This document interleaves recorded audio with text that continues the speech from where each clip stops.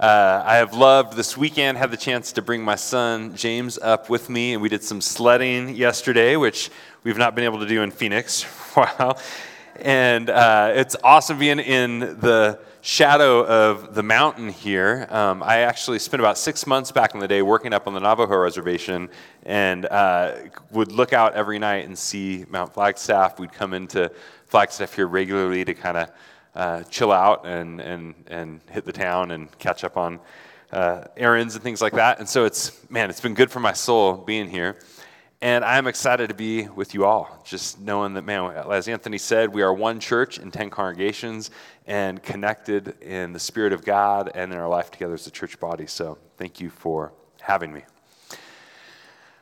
All right, well, the phrase raising the bar is a phrase that comes from the pole vault and high jumpers. Right now, I myself personally, I have never vaulted a pole. I've never done the high jump, but I was in track back in the day, and I had a good buddy, Kyle, and Kyle was a pole vaulter. He was an expert pole vaulter. He broke some local records in our high school. And so what would happen is Kyle would run and would vault and would propel himself up and cross over that bar.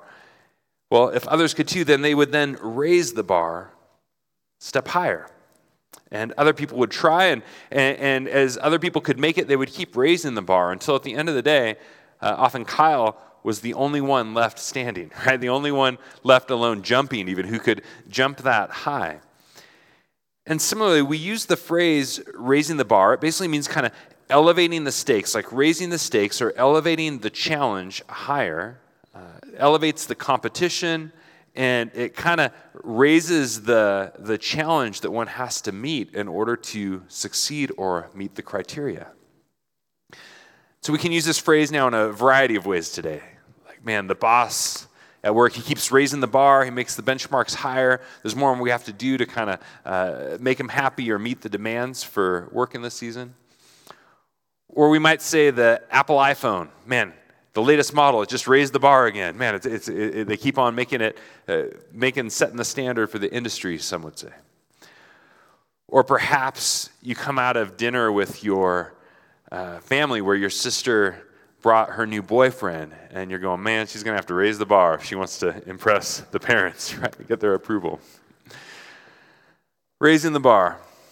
What we're going to see today is that Jesus raises the bar.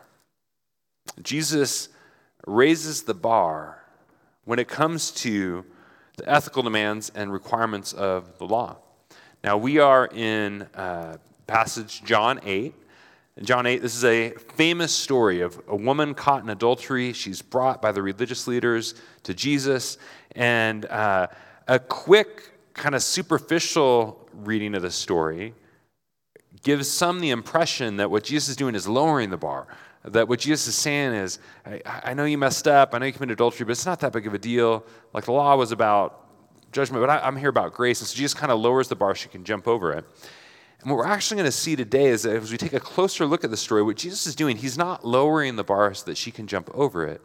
He's actually raising the bar so that all the others there find themselves underneath it. And that this raising the bar for Jesus, it's a way of making way for grace. That Jesus raises the bar so there's nothing that we can't stand on our own 2 feet. It's higher than we could jump on our own. And Jesus, the only one who could meet that demand. Jesus is like the pole vault coach. He keeps raising the bar, and he gets to the point where all of us find ourselves under it and unable to meet expectations. But his goal and his point is not ultimately to condemn us. It's to pave the way for grace. And so let's jump in to this story. The title for the message this morning is Raising the Bar.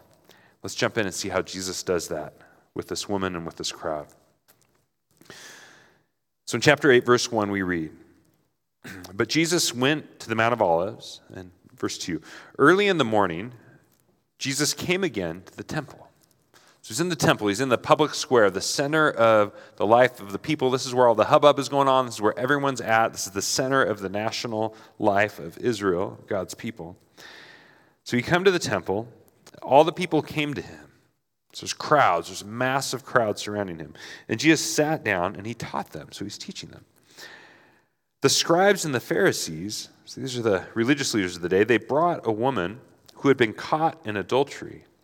And placing her in the midst, they said to him, Teacher, this woman has been caught in the act of adultery. Now in the law, Moses commanded us to stone such women. So what do you say? They said to test him, that they might have some charge to bring against him. All right, well, let's stop there for a moment. The first question that we should be asking at this point is, where's Waldo? Right? Like, where is Waldo? The dude is missing. We have this scene at the temple where the religious leaders have caught this woman in the act of adultery, we were told, and they bring her to Jesus, and they say, hey, the law commands us to stone such a woman. What do you say? But one of the first things that we need to recognize is if she was caught in the act of adultery, it takes two to tango, right? Like, adultery is not a one-person act. And so they have caught her in the act of adultery. And if we actually go back to adultery law in the Old Testament, the law of Moses, one of the first things we find in Leviticus 20, verse 10, is that if a couple is caught in the act of adultery, what are you supposed to do? You're supposed to bring not one, but both of them. Both of them. You're supposed to bring both of them. This is emphasized in the law in the Old Testament, and it's actually raising the bar on the ancient world, where in the ancient world, often in many cultures in the ancient Near East, there was a double standard where women could be held to a higher standard than the men. The men could kind of get away with sleeping around, and God says in his law, no, not amongst my people. If this takes place, I want both to be brought forward. Now, the religious leaders of this day, they are applying the law, but they are applying it selectively. We are seeing that they are bringing only her. And we could ask, well, why did they set her up? We don't know. Is it their friend they're trying to protect? We don't know. But what we do know is that she was caught in the act of adultery. And yet they're not bringing the other person to the table, only her. Now, what is going on with their motives, though? We do read, John explains to us their motives. He says in verse 6, he says, they said this, they brought her to him to test him, that they might have some charge to bring against him. So they are using her as bait. Their goal is to trap Jesus. Now, what is the nature of this trap? Well, Jesus is kind of in a double bind here. Now, if he says, yes, you should stone her, then that gets him good with the law, kind of legal tradition, going, okay, hey, he's not soft on crime. He's not lax on punishment. He cares about the law. He has a high moral standard. And so it kind of gets him good on that front. But on the other side, it does something negative, which is Rome is in charge. And they said, hey, only we hold the death penalty, right? And so if Jesus is seen as leading the way in stoning this woman, then Rome is going to come in and they can get Jesus on sedition. They can get him on breaking Roman law. So the leaders are trying to trap him, going, if we can get him to say he takes the law seriously, then Rome will get rid of him for us. But on the flip side, if Jesus says no, like, no, I don't really...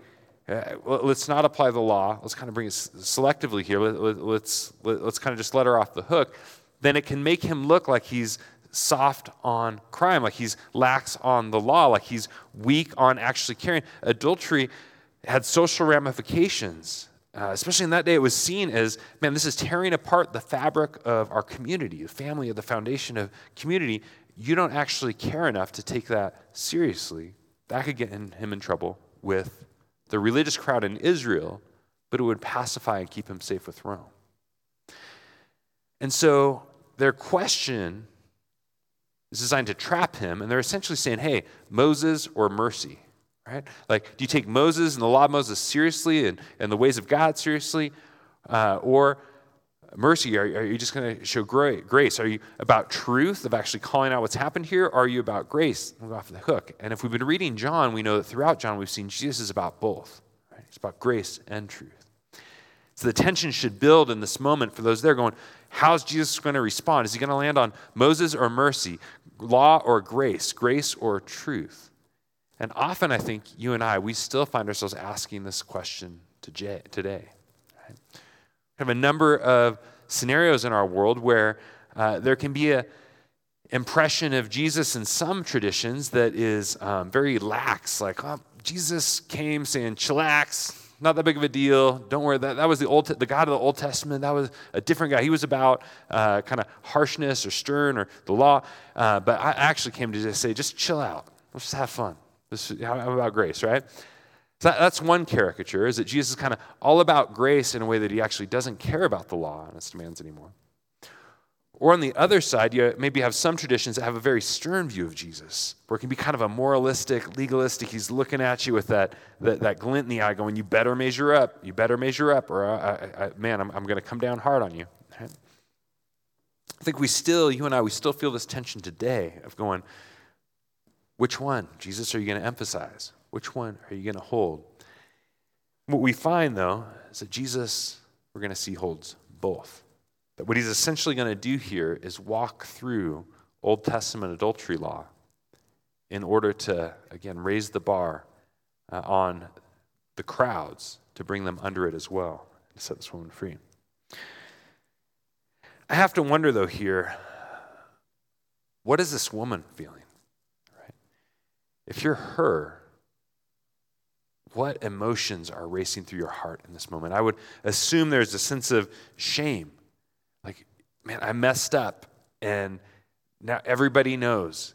And now, again, they're in the temple. This is like the national public square, the center. There's crowds. This is all the people are there. And so it's very public. I'm sure there's a sense of humiliation going, man, this is embarrassing. Like, I've been caught. If they caught her in the act and dragged her out, there's a good chance that she's half naked, like she's wearing not fully clothed and all. And especially in that day, there's a sense of shame. She's been embarrassed and humiliated and brought out in front of everyone. I'm sure there's fear. She's going, man, I am about to die at the hands of these angry, powerful men surrounding me. And I wonder if there's anger. If she finds herself going, what about him? Like, why only me? I'm sure there's a sense for her. She knows she's being used as bait.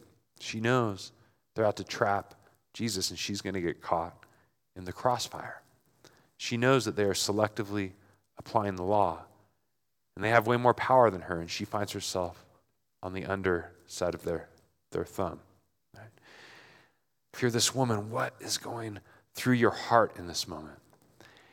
And I wonder how many of us can identify with some of those emotions. Have you ever experienced stuff in your life kind of going public, stuff that you didn't want people to know, and it kind of comes out and you get doxxed, or on social media, or that viral video that goes loose of, man, something stupid that you did that just goes viral, and now everyone knows, and the people around you know, and there could be that sense of shame. Going, man, I can't believe my junk is out in front of my community. People I know, there can be that sense of embarrassment, like, man, how am I going to walk through this Jesus with my community, with my people? There can be that sense of fear, like, what is the future going to hold? It can feel like a death to the life you've known before. You think of today in our cancel culture, social media world, where many people, man, you say something stupid or you did the wrong thing, and there can be time like your job's done, your business is done, your life is done. It can feel like shame and the sense of death or dying. Maybe not literal death, but metaphorical death of the life you once knew. I've had times in my life, and I'm sure you have in yours, where, man, skeletons have come out of the closet, things have come out into the open, and it can be embarrassing. And you can find yourself before Jesus and find yourself before the Holy One of Israel, the God of all the earth, and going, I know the crowds have got their stones in hand. I know they want to take me under. But God, how do you see me? Jesus, is there any hope for my future? She looks up in Jesus' eyes. I wonder what she sees and how much is hanging on. How is the God of the universe who has come in Christ, how is he respond to her? Will he respond like the crowds? Or does he have a different response?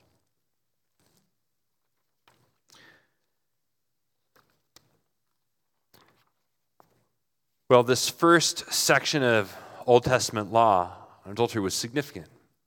God's goal, his vision, was something good. Again, part of the goal was to raise the bar in the ancient world, to raise the standard so that people couldn't do power plays like this, right? It's to eviscerate the double standard and go, if they're caught, you got to get them both, the guy and the gal, right? The dude and the lady, both need to be brought. And we see that the religious leaders here, they are selectively applying the law because they are focused on what's wrong with her, but they're not looking at what's wrong with them. Right? Like the double standard often arises because we want to use whatever moral standard exists even in our culture or at different times to push other people down at times so we can lift and elevate ourselves up and get our way. The problem is not necessarily that they put her under the bar, but that they excuse themselves from it. And Jesus says this is a big issue, a big deal. We know this from elsewhere in the gospel. Jesus famously in Matthew 7, he says, "You hypocrite, you focus on the speck in your brother's eye, and yet you ignore the plank in your own. You focus on that little bit in that other person, but you ignore the log in your own eye." Jesus says, you hypocrite, if you want to actually deal appropriately with the speck in the other person's eye, you got to first take the log out of your own eye so that you can see clearly to deal with the other person's. The religious leaders here, they are focused on this. They're focused on maybe it's more on the speck, right? Like she has done something wrong, but they're focused on that in her eye, and they are ignoring the plank in their own. They are using the law selectively and excusing themselves from it. And the reality is this is often true for us as well. It is easier for you to find faults in others than it is to see them in yourself. I know, we see this all over our culture today. There's the low-hanging fruit of like politics and online and social media where each side, can easily see and point out blind spots or problems on the side of others, but is often so slow to recognize or acknowledge or own things in their own side or their own position or their own camp or their own party. And the sense can be, if I own that, it's going to make me vulnerable to saying they're right or something like that, right? And Jesus goes, no, actually owning your own stuff creates the way for actually having healthy, constructive conversation. But I know in my own life I've experienced this, the higher hanging fruit, the place where the rubber has really hit the road for this for me has been in marriage. Marriage has been my mentor in this with my wife and our life together, where I have found the power in close, intimate, personal relationships when you first own your own junk before pointing out the speck in the other person's, right? Because in intimate relationships, when things go wrong, it is very easy to highlight and focus. You did this, you wronged me, I'm mad, I'm not, and to just let them have it. And yet, anybody here know this dynamic where what happens when, I'll say time and time again, where I've gone, okay, I'm going into this conversation with my wife, and when the first thing I say is, sweetie, I'm sorry, I did this. Even if I think like she's at 90% fault and I'm only at 10% fault, right? But if I just own that 10%, I don't have to say anything about the 90, whatever. If I just say, sweetie, I did this, I was wrong. I don't try and justify it. Don't try and excuse it. Don't try whatever. But when you own your stuff, right, 9 times out of 10, I find my wife quickly goes, no, it wasn't really you, it was me. I did that. And she'll start naming the 90%. And then also see all the other stuff I didn't even say that. I'm like, well, no, but then I did this. And then you're almost in like this competition for who was more guilty or who did more, right? And there is a disarming, powerful dynamic when we don't use the bar to put someone else under it and knock them down, but we actually raise the bar to put ourselves under it and go, man, I didn't meet the bar. I was wrong in this way. I'm going to own what I did. Don't Don't be Waldo, right? Don't be Waldo, kind of hiding out from. I'm not a part of the story. Like, I'm just going to focus on what they did wrong, on what my friend did wrong, on what my family did wrong, on what this person did wrong. I'm just going to focus on them and kind of put the bar over them to knock them down. But I'm going to excuse myself from it. The gospel says there is a power when, rather than lowering the bar low enough so we can think we're over it, but kick them under it, when we raise it and we put ourselves under it, owning your own junk brings the power of reconciliation. There's a vulnerability that paves the way there for reconciliation.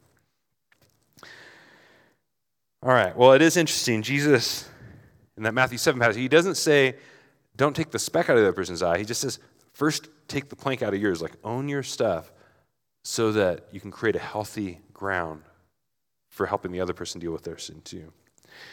This raises the question, how does Jesus respond to their accusation? How does Jesus respond to this charge they bring against her? We read in verse 6b, the second half of verse 6 here. Jesus does something interesting. Jesus bent down, it says, and he wrote with his finger on the ground. I love how Jesus is just so calm and collected here. It says, and as they continued to ask him, he stood up and said to them, let him who is without sin among you be the first to throw a stone at her. And once more he bent down and wrote on the ground. I do love how Jesus is so calm and collected here. It's like, man, the crowds are there, the stone's in hand, the anxiety is built, the tension's in the room. They're all ready to do this. And Jesus responds. It's like, I'm going to go do a little picture drawing in the sand down here. like what's he drawing? And we see this throughout Scripture. We see Jesus, they're in the boat in the middle of a storm, and the disciples are like, we're going to die. And Jesus is taking a nap. He's resting. Jesus, before Pilate, on trial for his life, and the one who has the power to execute him, and Jesus is just silent. Finally he's like, yeah, you wouldn't have any authority if God hadn't given to you, so I'm just trusting God through this, right? Like, Jesus models a non-anxious presence. He's not caught up or wrapped up in the anxiety of the crowds that surround him. And why does he write on the ground? We're going to get to that in a moment. But first, I want to focus on this piece where he says, let him who is without sin among you be the first to throw a stone at her. What Jesus is doing here, and he's not lowering the bar so that they can all jump over it. He's raising the bar so high that all of them fall underneath it. Jesus is essentially saying, all right, if you guys want to do this, then everybody must get stoned, right? Not that kind of stone. Come on. I know I'm in Flagstaff and I'm in Portland, but hey, not that kind of stone, right? Jesus, he is raising the bar, saying, whoever is without sin, let him be the first one to throw the stone. Now, what does Jesus mean by that? Him who's without sin? I think there's two things he means here. First off, it has to do with, again, adultery law. The second movement in adultery law was this. In order to stone the person, you had to have two eyewitnesses. Two eyewitnesses. This couldn't be the spouse. It can be whatever. You had to have two people who caught the person or the couple in the act, right? And so these two eyewitnesses, they not only had to be the ones to lead the way and bring in the charge, they had to be the first two to throw the stone. This is in Deuteronomy 17, verse 7. And so the first stone, this is a phrase in the law for the witnesses who are going to go, I'm going to put my name, my reputation, my everything at stake going, I saw this, I got no skin in the game, I'm not, getting a vendetta against them, I'm not doing whatever. Like, I'm just trying to be a valid witness, and I'm going to lead the way in doing this. Now, here's the catch in Deuteronomy 17. If it comes out later that you were lying, or if it comes out later that it was entrapment, or if it comes out later there was foul play in this, that you as the witness were involved in, then you came under the same punishment. Right? So any of the witnesses here who are going to go, I saw it, if it comes out that there was injustice or foul play afoot, they're going to get stoned as well. They're making themselves liable to the same punishment.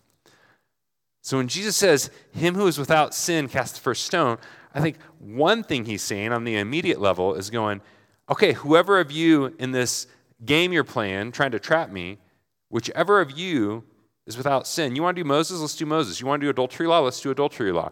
All right, whichever witnesses who are going to stake your name, your reputation, and potentially your life on the line, you go get the stones and lead the charge, right?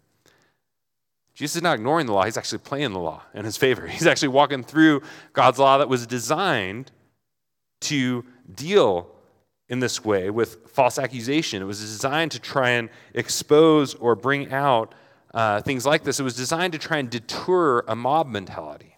Think of how hard it would be to actually be that first one, to have the stone, to hold it, and to go, man, I'm going to lead the charge in doing this. You had to really feel the weight of conviction. And I think part of the design of the law was to deter a mob mentality.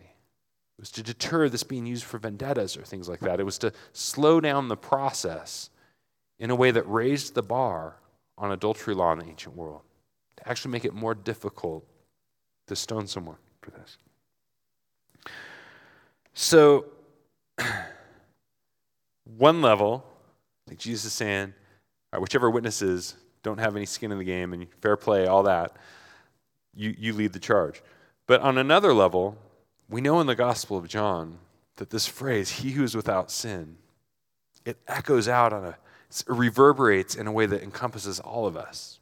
That there is a sense in the gospel going, who of you is without sin? Can you or I really say, hey, we can jump the bar of God's law?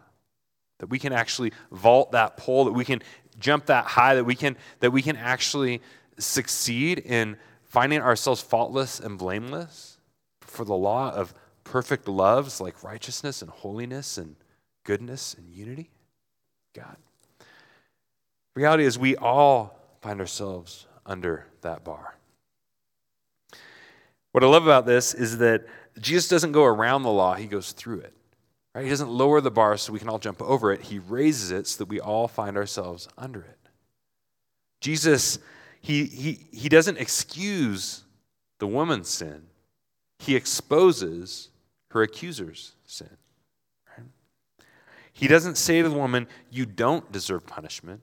He says to everyone there, you all deserve punishment. I love in Romans 11, verse 32, we read this where it says that, for God has consigned all to disobedience in order that he may have mercy on all. The reason that God raises the bar so we all find ourselves under it is so that he can have mercy on us all.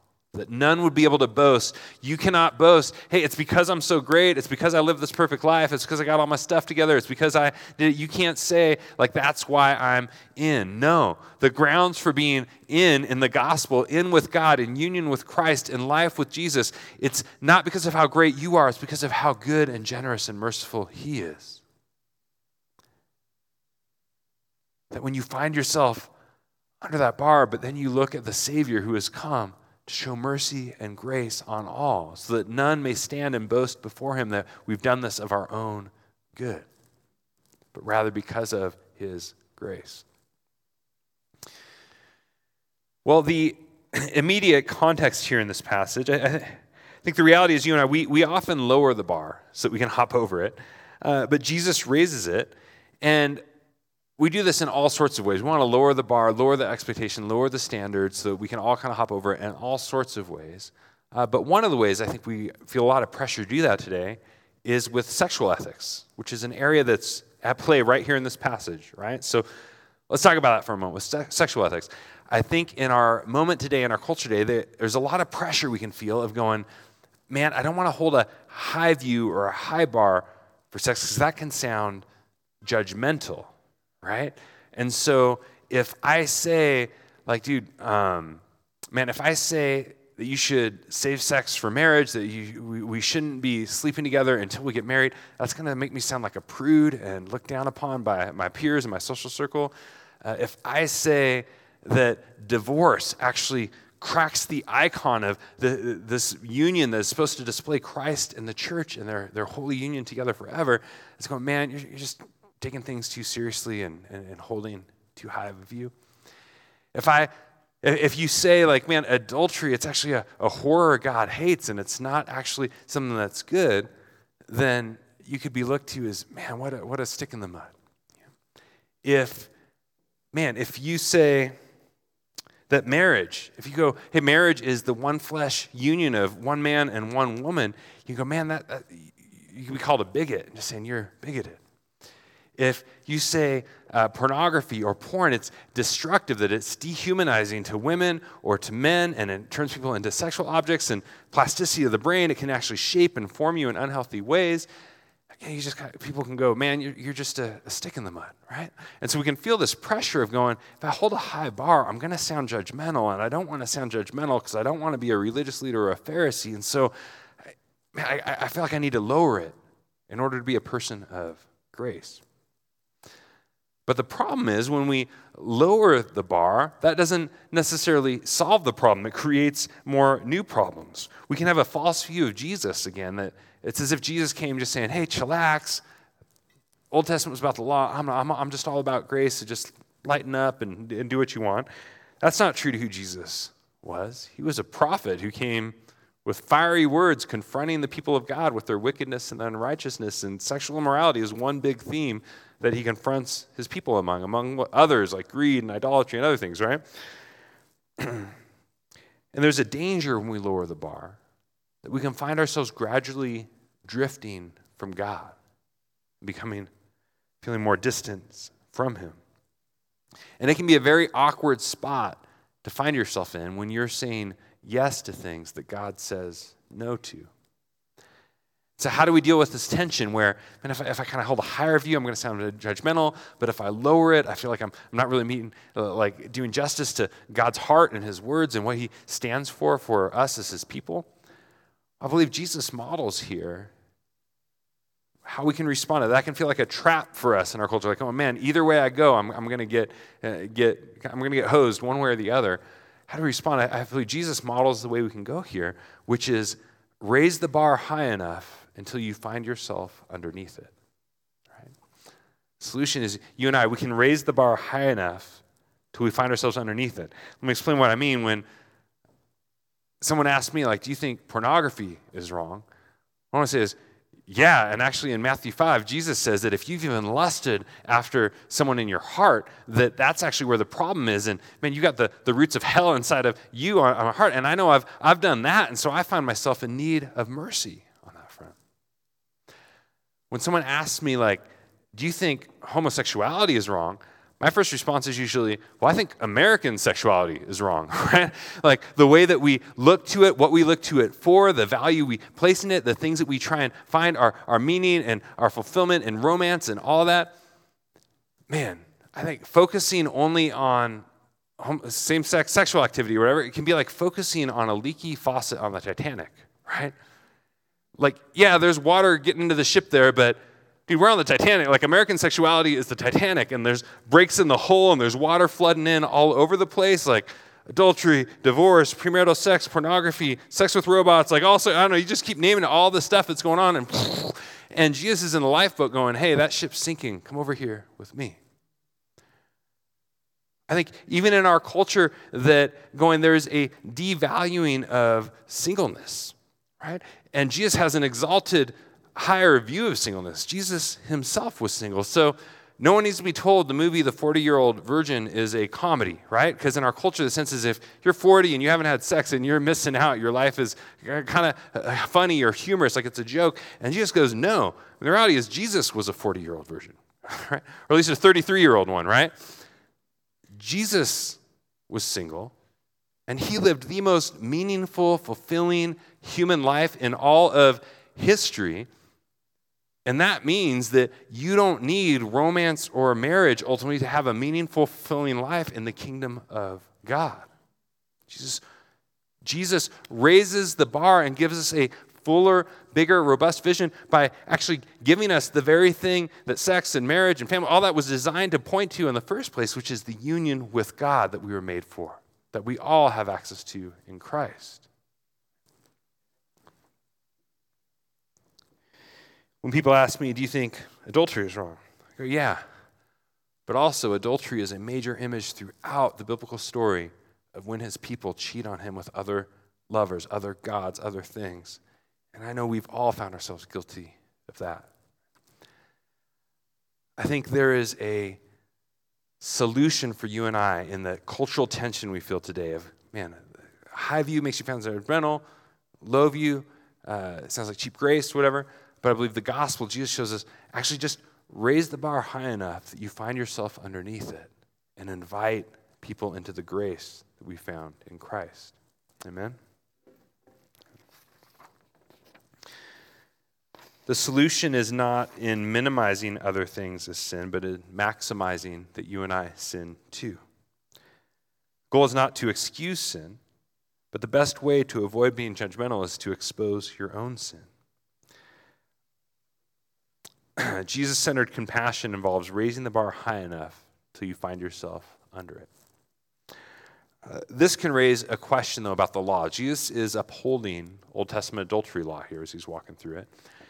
And this can raise a question for us today. Well, man, that sounds like Jesus has a high view of the Old Testament law. And I thought, man, some of us might think, man, that's outdated. It's bad. Like, what does that do? Does that mean, like, what about the laws on shellfish? And, man, if you don't observe the Sabbath, you can get punished. And, what's going on with that? Well, I think it'd be helpful. I want to just teach here for a moment on what have often been called 3 different uses of the law.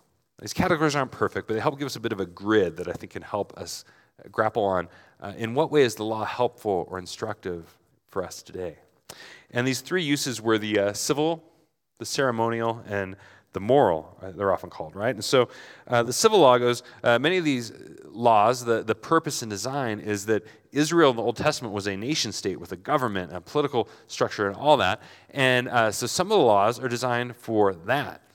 But those don't necessarily apply to us today as the church because we're not a political nation state in that sense, right? Like now the Gentiles have been brought in. We are many nations. We live in the United States and in Brazil and Kenya and China and in all these other places. And we abide by the laws of the land generally, and there's a sense in which those laws had a specific purpose for Israel in the Old Testament that our context today as Gentiles, the nations, and the New Covenant has changed. The second use of the law that's often historically been a category has been the ceremonial. And this would be things like the sacrificial system, right? They were unique to Israel for dealing with sin with the sacrificial system and the priests and the animals and all that. Now, the problem is not that that was bad, but actually that now that has been fulfilled. Like Christ has fulfilled those laws. He is the once-for-all sacrifice. So we don't need to sacrifice animals anymore. We don't need to go to the temple. We are the temple and dwelt by God's Spirit. And some of these laws were to distinguish Israel as a people from the surrounding nations. But now that's changed because we are the surrounding nations. Right? So the ceremonial purposes behind the law often don't necessarily apply to us today because they've either been fulfilled or the situation has changed where we're at in the story of God today. But the third category would be the moral. And these dealt with the ethical vision, God's heart for his people and how they would live together with one another. And the motive for all the law, Jesus says, was loving God and loving others and this loving union for this community that bears witness to God's love for the world. And this would deal with things like no idolatry and sexual ethics, we want. And it's interesting, these are reaffirmed and even intensified in the New Testament by Jesus. Jesus doesn't lighten up on these. He actually calls his followers in the Beatitudes. He raises the bar and goes, not only don't commit adultery, don't lust in your heart. Not only don't murder, don't hate your brother in your heart, right? Like Jesus is raising the bar and intensifying, calling us as his people to a purity of heart and motive as his people.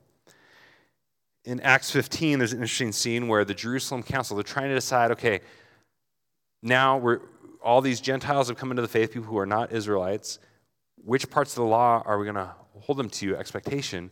And they go, well, not circumcision, not all these other things, not the ceremonial, not the civil, but they said no idolatry, basically, and still upholding no sexual immorality. Like they upheld, like these parts of the law are still instructive for us as God's people today. Going God's heart for his people to embody his love as a communion together before the world. Holds these. So This is an area where Jesus raises the bar and calls us as his people to pursue him through purity in areas of how we live in things like this. Things like pride and lust and rage and greed. The Holy Spirit wants to, over time, slowly but sanctify and transform us as his people through the love of God. All right, well, let's see how this passage ends. In verse 9, we read, "But when they heard him say, 'Whoever was without sin, throw the first stone,' when they heard it, they went away one by one, beginning with the older ones, and Jesus was left alone with the woman standing before him." I love how the older ones go away first. There's a sense that when you're young, when you're in college, like, I remember me, man, you think you got it all figured out. Like, I know the way. Then you get older and life hits you, go, man, I made so many mistakes. I ain't without sin. I'm going home, right? Life experience will do that to you. So they went away one by one, beginning with the older ones, and Jesus was left alone with the woman standing before him. Jesus, the only one without sin, was left alone, the one who could jump the bar. Jesus stood up and said to her, "Woman, where are they? Has no one condemned you?" She said, "No one, Lord." And Jesus said, "Neither do I condemn you. Go, and from now on, sin no more." We find here is that Jesus brings conviction without condemnation. Jesus convicts us of our sin, but not to condemn us, but in order to set us free. Jesus brings conviction for her. We see he says, "Sin no more." He acknowledges that there is sin that has taken place, and he calls her to repent and turn away from it. So he convicts her of her sin, but he doesn't condemn her. He says, "Neither do I condemn you. Go and sin no more." It's a classic question going on here. Why does Jesus write in the sand? Why does he bend down and write in the sand? Well, I suggest to you that here Jesus is walking through the third and final movement of Old Testament adultery law. Right? Old Testament adultery law, here's the way it goes. We find that in Numbers chapter 5, it was called the trial of jealousy. And the way this thing worked was, if someone was suspected of committing adultery, so husbands go, "Man, I think my wife's cheating on me," or the wife's, I think I've been cheating on, then they would bring the person to the high priest in the temple courts. They bring that person to the high priest in the temple. And notice where the scene is taking place, right? Like, in the temple courts. I think the picture John wants us to have, big picture here is like Jesus is like the high priest that she is being brought to him in the temple courts with this accusation. But if there was suspicion, but they didn't have the witnesses and they couldn't prove it, then they would go through what was called this trial of jealousy. And what would happen in this trial of jealousy is the high priest would bend down, probably in the ground, but would go down and would write the accusation in the ground. He would write the accusation that was being brought against the person, and he would take the sand or the dirt or whatever, and he would put it into a cup. And then he would mix the cup with water from the temple, this living water, this sign of water from the temple, and he would stir it, and the person would drink it, and this process, it was supposed to expose whether the person was guilty or innocent. Now, I believe the picture that we should see here is that Jesus is like the high priest that this woman is being brought to in the temple courts with this accusation, the suspicion of adultery. And he is writing the accusation in the ground as kind of the picture that we should have against this backdrop. And then, they would mix it with water, and what we've just seen, if you're just tracking what just happened here in John chapter 7, is Jesus saying, "I am the living water. I am the water, the promised water that's going to come flowing forth from the temple again to bring life to the world." And so Jesus, in a sense, I believe, is mixing the accusation, we should see, with his own presence. So he is the whole high priest, he is the living water, and he is also Yahweh in the flesh here before her that can expose her guilt or her innocence. And the reality is then that we should have this picture that Jesus exposes her guilt. He convicts her. He says, "Sin no more." He brings forth the reality that she is guilty in this. And he exposes her. He doesn't excuse her sin. He surfaces her guilt, but he doesn't condemn her. He calls her to repentance, saying, "Go and sin no more." And we should get from this that, Jesus takes your sin seriously. Right? Like he's not lax, going, it's just not a big deal. Don't worry about it. I'm laid back. No, Jesus takes your sin seriously because he loves you. It is because Jesus loves you that he takes your sin seriously, because he knows that your sin, it alienates you, it alienates us from God. It wreaks havoc and destruction in our community. And so because Jesus loves us, he is unwilling to just sit back and let the destruction wreak havoc. Jesus has come as the high priest to actually expose our sins so that it can be dealt with, because he loves us and he wants to heal and restore us and make us whole again. Jesus' love motivates his conviction of our sin. But we also find here that Jesus, while he convicts you, he doesn't condemn you. He says, neither do I condemn you. His goal is to heal and restore you. Jesus' goal when he brings your sin out of the woodwork, it's not to tear you down, it's to build you back up. It may take time, it may take sanctification, it may to be a process, but Jesus' goal is not to condemn you. We're in John, he came not to condemn the world, but to save the world. God so loved the world that Jesus came not to condemn the world, but to save the world. He is the light who has come to expose our darkness, but to set us free from our darkness, and so that we can live in the glorious light of life together with him. Jesus has come not to condemn you, but to set you free. And I wonder what this woman saw as she looked up with all the fear, the humiliation, the shame, all that's going on in this scene. As she looked up, I wonder, what did she see in Jesus' eyes? What did she see? Imagine that for a moment. Just think, what did she see in Jesus' eyes? On the one hand, when it came to sin and the plank in the eye, she saw nothing. Right? Jesus is the only one there with no plank in his own eye, not even a speck in his own eye. Jesus is the only one in the temple on that scene who has no sin in him, which makes him able to see clearly enough to help her remove the thing in hers. Right? So on one hand, I think she looks in his eyes and she sees nothing. There is no sin. There is no plank. There is nothing that there is nothing like the hatred and the anger and the vindictiveness and the double standard that she sees in the other leaders around her. And yet, I believe when she looks in his eyes, she sees love, presence of love. The love of God has come in Christ to heal and set her free. And the love of God has come in Christ to heal and set you free. And when you see that, when you can see the love in Jesus' eyes, why he's come, you can trust him to lay the things before him that might bring you conviction.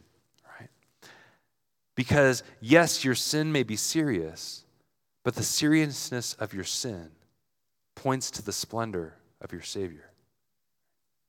The seriousness of our sin points to the splendor of our Savior, that when you see why he has come and that his goal is to set you free, it can generate the trust to go, I don't need to hide anymore. I don't need to hide in the darkness or pretend like this thing isn't there anymore. I don't need to keep this stuff in the shadows. Jesus, I can actually come before you.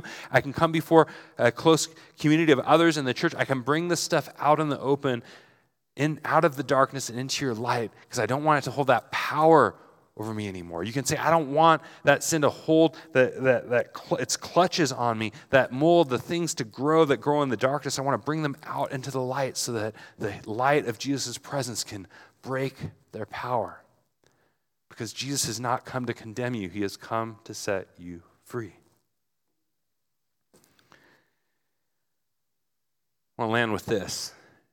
So the reason that Jesus can set you free is because he took your place. The reason that Jesus can convict you of your sin but not condemn you of your sin is because he took your place on the cross. Right? We see an allusion to this here in John, I believe, where the phrase in the midst, the way this shows up, it's kind of an echo in this passage of John, where in verse 3 we see they set her in the midst to kill her, to stone her, right? But then after this encounter with Jesus, in verse 9, it says the woman left in the midst. But we follow down to the end of the passage in verse 59, what we find is that now Jesus takes her place. He is in the midst, we're told, where they are ready to stone him. The passage opens where they put her in the midst, ready to stone her, and the passage ends where she has been acquitted and walked away free, and Jesus stands in the midst. They're going to stone her. Right? Jesus takes her place. She won't be killed by them, but he will. She won't be killed by them, and he will. And check this. When it comes to the crucifixion, later in John chapter 19, verse 18, guess where they crucified Jesus? In the midst of the two criminals. Jesus is able to convict us of our sin without condemning us of our sin because he took our place. You and I are like that woman, right? We are the ones caught in adultery. We are the ones who have cheated on God, who have broken his law, who have broken God's desires, his heart for the world expressed in his law, for love of God, love of others, and this flourishing, this shalom, this union. We have violated God's shalom. We have broken his law. We have violated his standards. We have wreaked havoc and disruption in our families, in our community, in our neighborhoods, in our world, and ultimately in our relationship with our Maker, our Creator. And there is an accuser who condemns. That like these leaders in this passage, Satan has come saying, you broke the law, stone him, God. The enemy comes, and you may hear his voice this morning that's bringing up those things that you've done, those things that have happened. And the accuser is the one who is, man, the lies in your ears, so God could never forgive you of this. God could never. You are, man, you're worthless. Your only hope, your only future, there is no hope. Your future is judgment, death, and the grave. But that, my friends, is the voice of the enemy, of Satan, of the accuser. What we find in the eyes of Jesus and the voice of Jesus is that Jesus has come to break the power of the law by bearing its punishment in our place. Jesus has convicted us of our sin, and yet he stands in our place to bear the condemnation for our sin. In Romans 8, verse 1 says that there is now no condemnation for those who are in Christ Jesus. That means that if you are in Christ Jesus, then like this woman, you can walk away from the midst of those who want to destroy you, because Jesus has entered in the midst to bear your punishment in your place. You can be set free because Jesus took the consequences of your sin. That, my friends, is good news. That's good news. We no longer have to live under the fear or power of the law. There is freedom as we look into the eyes of Christ. As we come this morning, we're going to come to communion in a little bit, but as we come to prayer and reflection even, we come to Jesus, the one who raised the bar. He didn't lower it so you could kind of jump over it and hop it, or, man, he raised it so high that we all find ourselves underneath it. But he has done this. He has consigned us all to disobedience in order that he may have mercy on all. And when you look in the eyes of the Savior, when you look in the eyes of Jesus and see his heart for you and his desire towards you, it gives the freedom to say, Jesus, you can have it all. I'm going to bring my stuff out of the closet. I'm going to bring my junk out of the darkness into the light. I want to invite you as we enter into a time of confession, or not a time of confession, a time of reflection here in a moment, to reflect on, man, is there anything that I've been kind of hiding, that I've been kind of keeping in the shadows, not acknowledging before you, maybe not bringing before others, someone I've wounded, someone I've hurt. I want to invite you in prayer during this time to bring that before Christ. I want to encourage you to look, if you will, in the eyes of your imagination, look into the eyes of Jesus. See his heart towards you, see his desire for you, and find there the freedom to go, I can bring this stuff before him because I know he ain't out to condemn me. He may have come to convict me of it, but it's so that he can set me free. Right. Would you join me in prayer?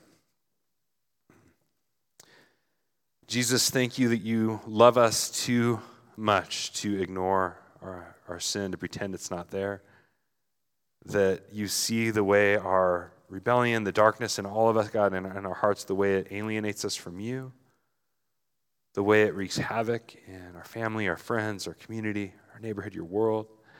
Just thank you that you love us too much. Just pretend it ain't there, God. So God, I thank you that you have not lowered the bar, but you have raised it. And not just for that, God, because if it were that, man, we would all stand condemned. But I thank you that you have raised it in order that you may have mercy on all. That the means of our acceptance or entrance is not how good we are, but how good you are, Jesus. God, thank you for your mercy.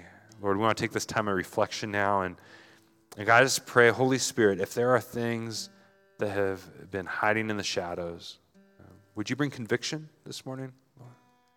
Holy Spirit, I ask that you would search our hearts and that you would highlight and draw and convict of anything that we need to bring out into the open before you, Lord. And yet, Holy Spirit, I thank you that the reason that you convict is not to condemn, it's to set us free. So, Lord, I pray this morning that we would be set free from any sin that entangles, anything that's been hiding in the shadows. Jesus, we bring it before you. God, trusting you and your love for us, that you have come to set us free. Jesus, in your name and for your glory that we pray. Amen.